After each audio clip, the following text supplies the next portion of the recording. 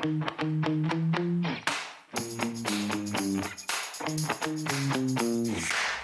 everybody. Sharyl Attkisson here. Welcome to another edition of the Sharyl Attkisson Podcast, which is now on justthenews.com, a news website dedicated to facts, not spin, and reporting on underreported stories and views that cut across the grain. I hope you'll subscribe to this podcast and the other Just the News podcasts, John Solomon Reports, and The Pod's Honest Truth with David Brody. Today I'm going to talk about coronavirus and information that I'll bet a lot of you haven't heard because it hasn't been widely reported. From the profile of who actually has died in the United States to the controversy over masks. And that's the kind of information I like to talk about most, information that's not been widely reported. I'll also give you some resources you can look up for yourself if you like.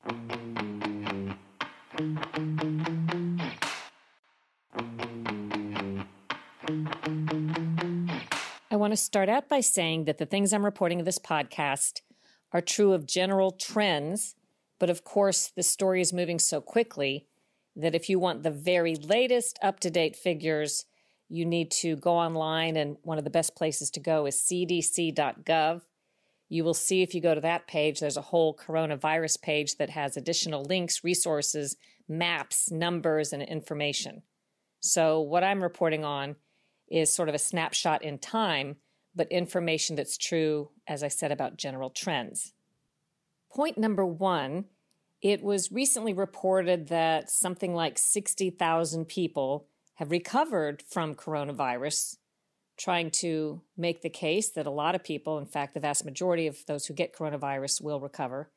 But actually that number of recoveries is far, far greater than 60,000. That's a little misleading because, according to scientists, the vast majority of people who get coronavirus won't know they had it because their symptoms were either mild or non-existent. So the 60,000 number, the denominator, if you will, used when you're trying to calculate how many who get sick die or become seriously ill, the denominator is actually much larger than it could seem at first glance.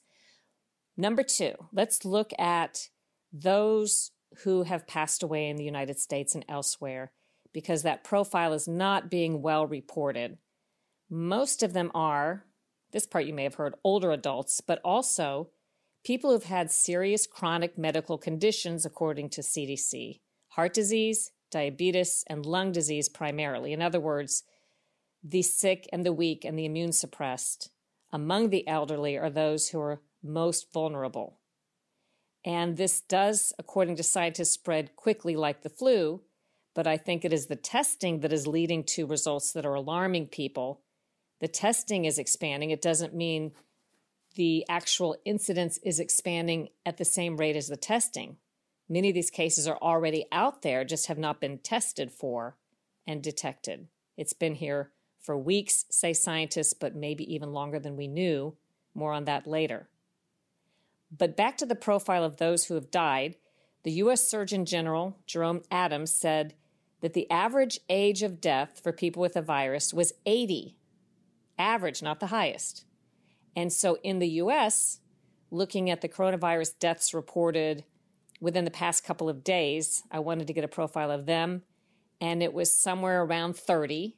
It's gone a little bit higher since then, but looking at those 30-some-odd deaths, most of them were from Washington State. 25 of them, in fact. So really a cluster of deaths pretty much in one place in the United States after several weeks. 20 of the 25 from Washington State were from one nursing facility in Kirkland in Washington State. So if you look at it that way, the vast majority of those who passed away were really from one cluster in the United States, almost none anywhere else. Of the other cases, there were 3 reported in California. That included a woman in assisted living in her 90s, a 71-year-old man with underlying health conditions who'd been on the Grand Princess cruise ship, and a woman who had already been hospitalized in Santa Clara who was in her 60s. So that's 3 more. Then the only others reported at the time were 2 in Florida, 1 in New Jersey, 1 in South Dakota. The 2 in Florida were people in their 70s who had traveled overseas. The 1 in New Jersey was a diabetic man, age 69, who suffered 2 cardiac arrests. And then there was a South Dakota man, age 60 to 69, with what scientists or experts called underlying medical conditions. Viewed in this context, what we're saying is that on average, people are at very, very low risk of serious illness, almost no risk of death. Most people will get mild or no symptoms. Almost all will recover. The vast majority of deaths are those in the 80s and older, and almost all of them had some combination of cardiovascular, diabetes, respiratory disease, high blood pressure. There's a good article about this at bbc.com. If you want to Google, I think you could find it by Googling BBC coronavirus death rate, what are the chances of dying?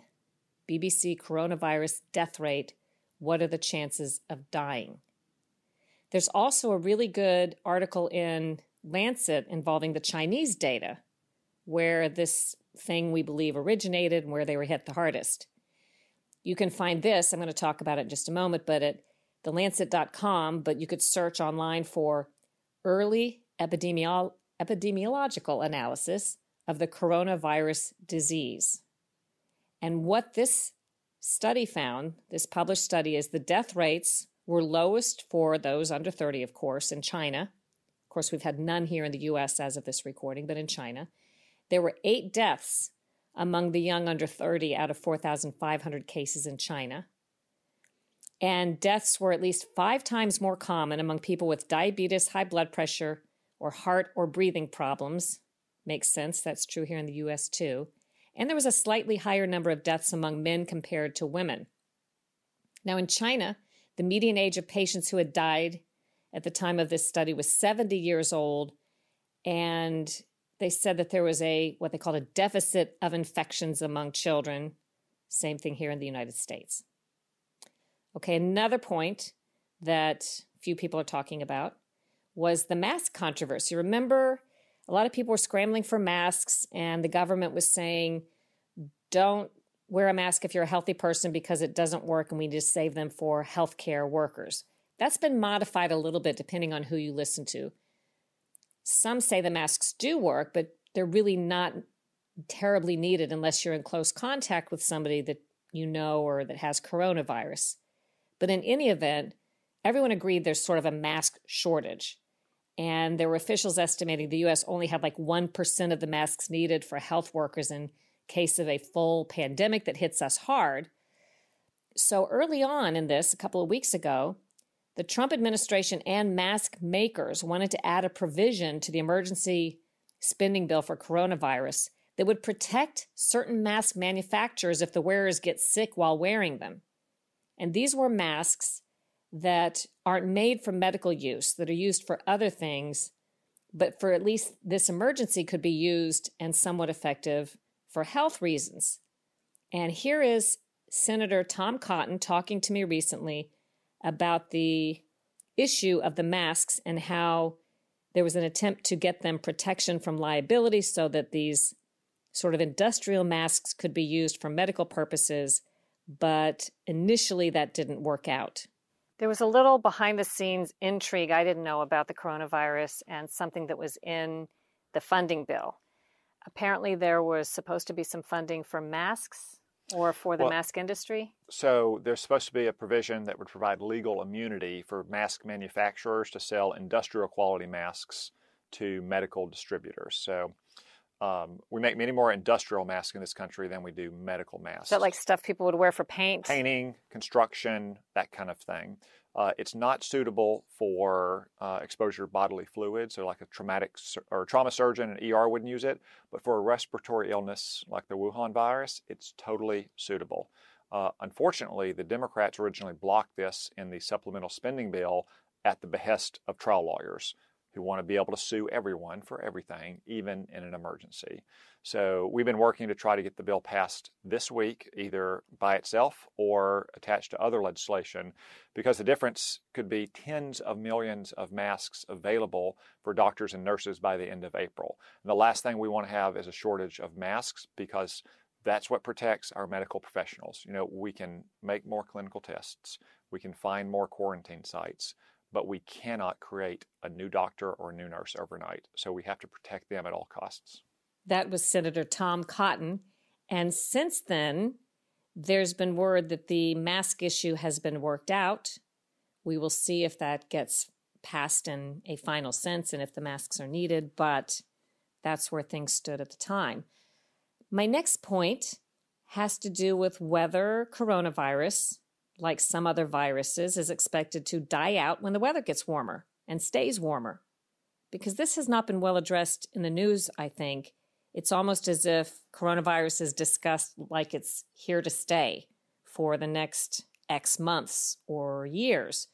So I was talking to a lot of different people behind the scenes and also some on camera in the last few days, asking this question about whether members of Congress, for example, are being briefed by experts at CDC as to whether coronavirus could simply die out on its own in the coming weeks. First, you're going to hear from Lindsey Graham, Senator Lindsey Graham, as to what he said and what he was briefed about on this point. Have you been briefed and told from a scientific standpoint that this will run its course after winter is over? People don't really know, but viruses usually do. The flu is in a cycle. 30-something thousand people a year die from the flu. We've absorbed that in our daily lives. We take flu shots. They work sometimes they don't. The coronavirus is something new and exotic. It's like a plane crash versus a car wreck. You don't have international coverage of car wrecks, but when a plane crashes, you do have coverage. So it's going to be a topic that's going to be in the news. I think to be realistic is what we need to do. It is spreading. Do what you can as an individual to protect yourself. As they work on a virus, we're trying to contain the spread.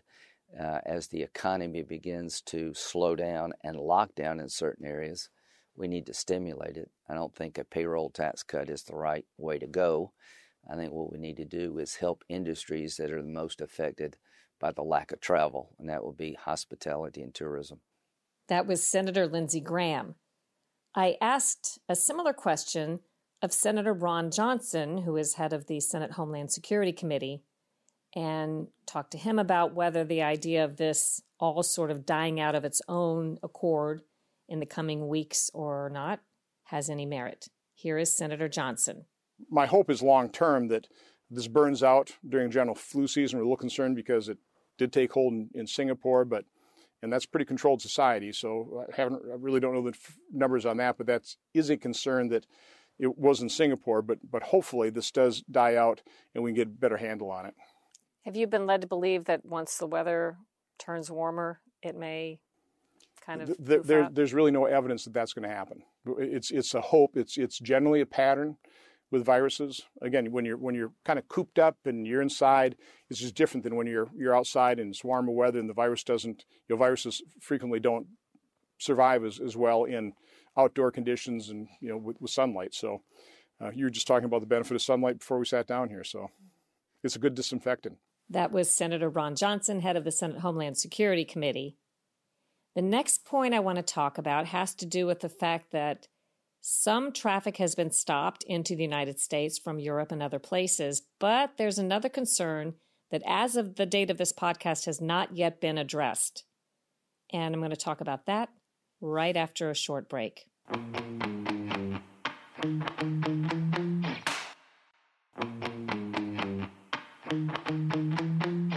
Welcome back. This next point about coronavirus has to do with the fact that experts are saying there is no well-understood process on how to control all the exposure to and by people legally crossing our northern and southern border every day. And it is a huge amount of traffic, as Congressman Henry Cuellar described when I spoke with him about it. His district, by the way, in Texas, includes the border town of Laredo. CBP will handle about 1 million crossings every day, northern, southern border. You take all the crossings that we have in trade and tourism, and let me just give you a snapshot. Laredo, Texas, 14,000 trailers a day crossing north and southbound. Number one in trucks, number one in trains, 24 trains that cross north and south.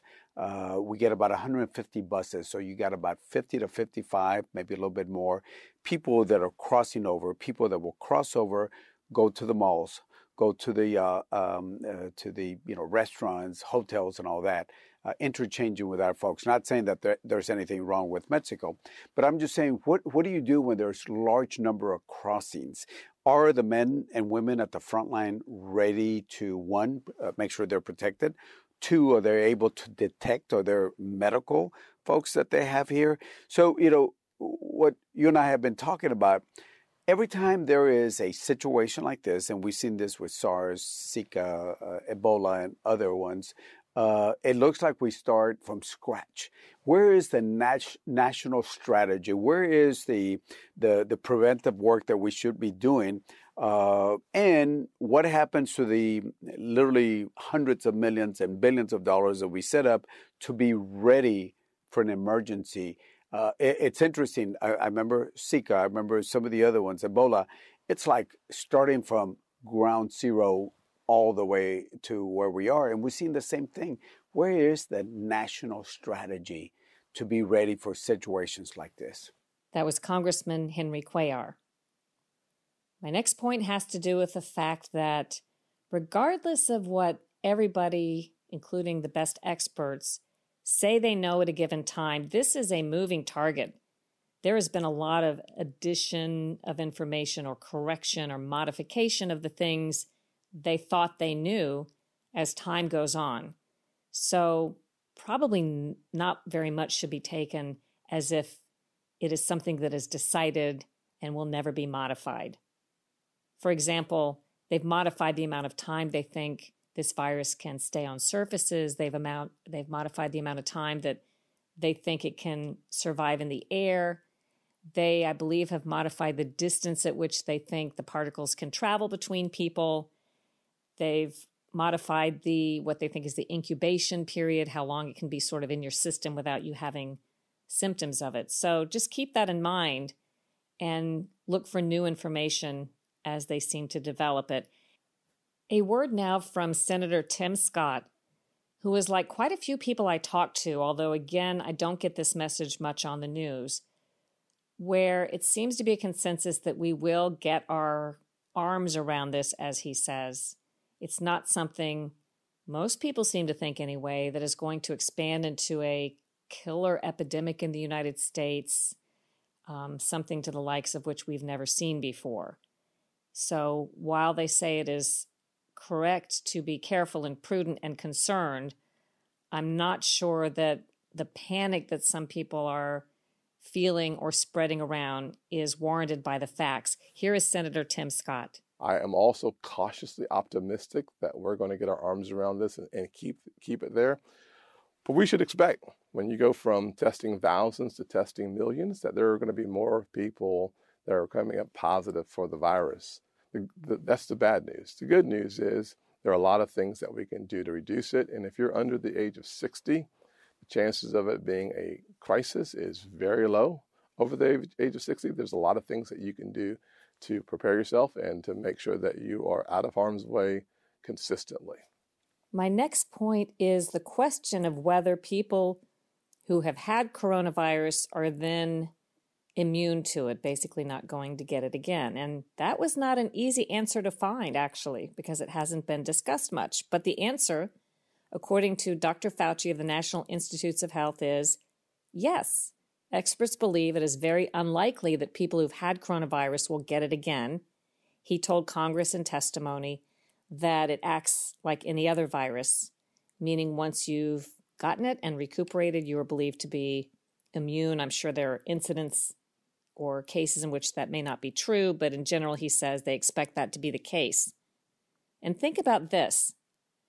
Experts say, when I asked, including one who works for the government but did not want to be identified by name, that this virus has likely been around longer than we thought, that it's unlikely we caught the very first case of coronavirus that existed, or the very first case of coronavirus that came into the United States. So it has logically been around for an undetermined amount of time, longer than we've known, possibly, said one expert who I spoke with, even late last year, such as November in the United States. So if you had a fever, something that felt like a bad cold and cough, who knows? In fact, I spoke with a friend today who takes cruise vacations all the time. And she told me that she got very, very ill at the end of a cruise in January and had all the symptoms that they discussed with coronavirus, including her fever, and she thinks she had it. Who knows? So I just think that's an interesting point.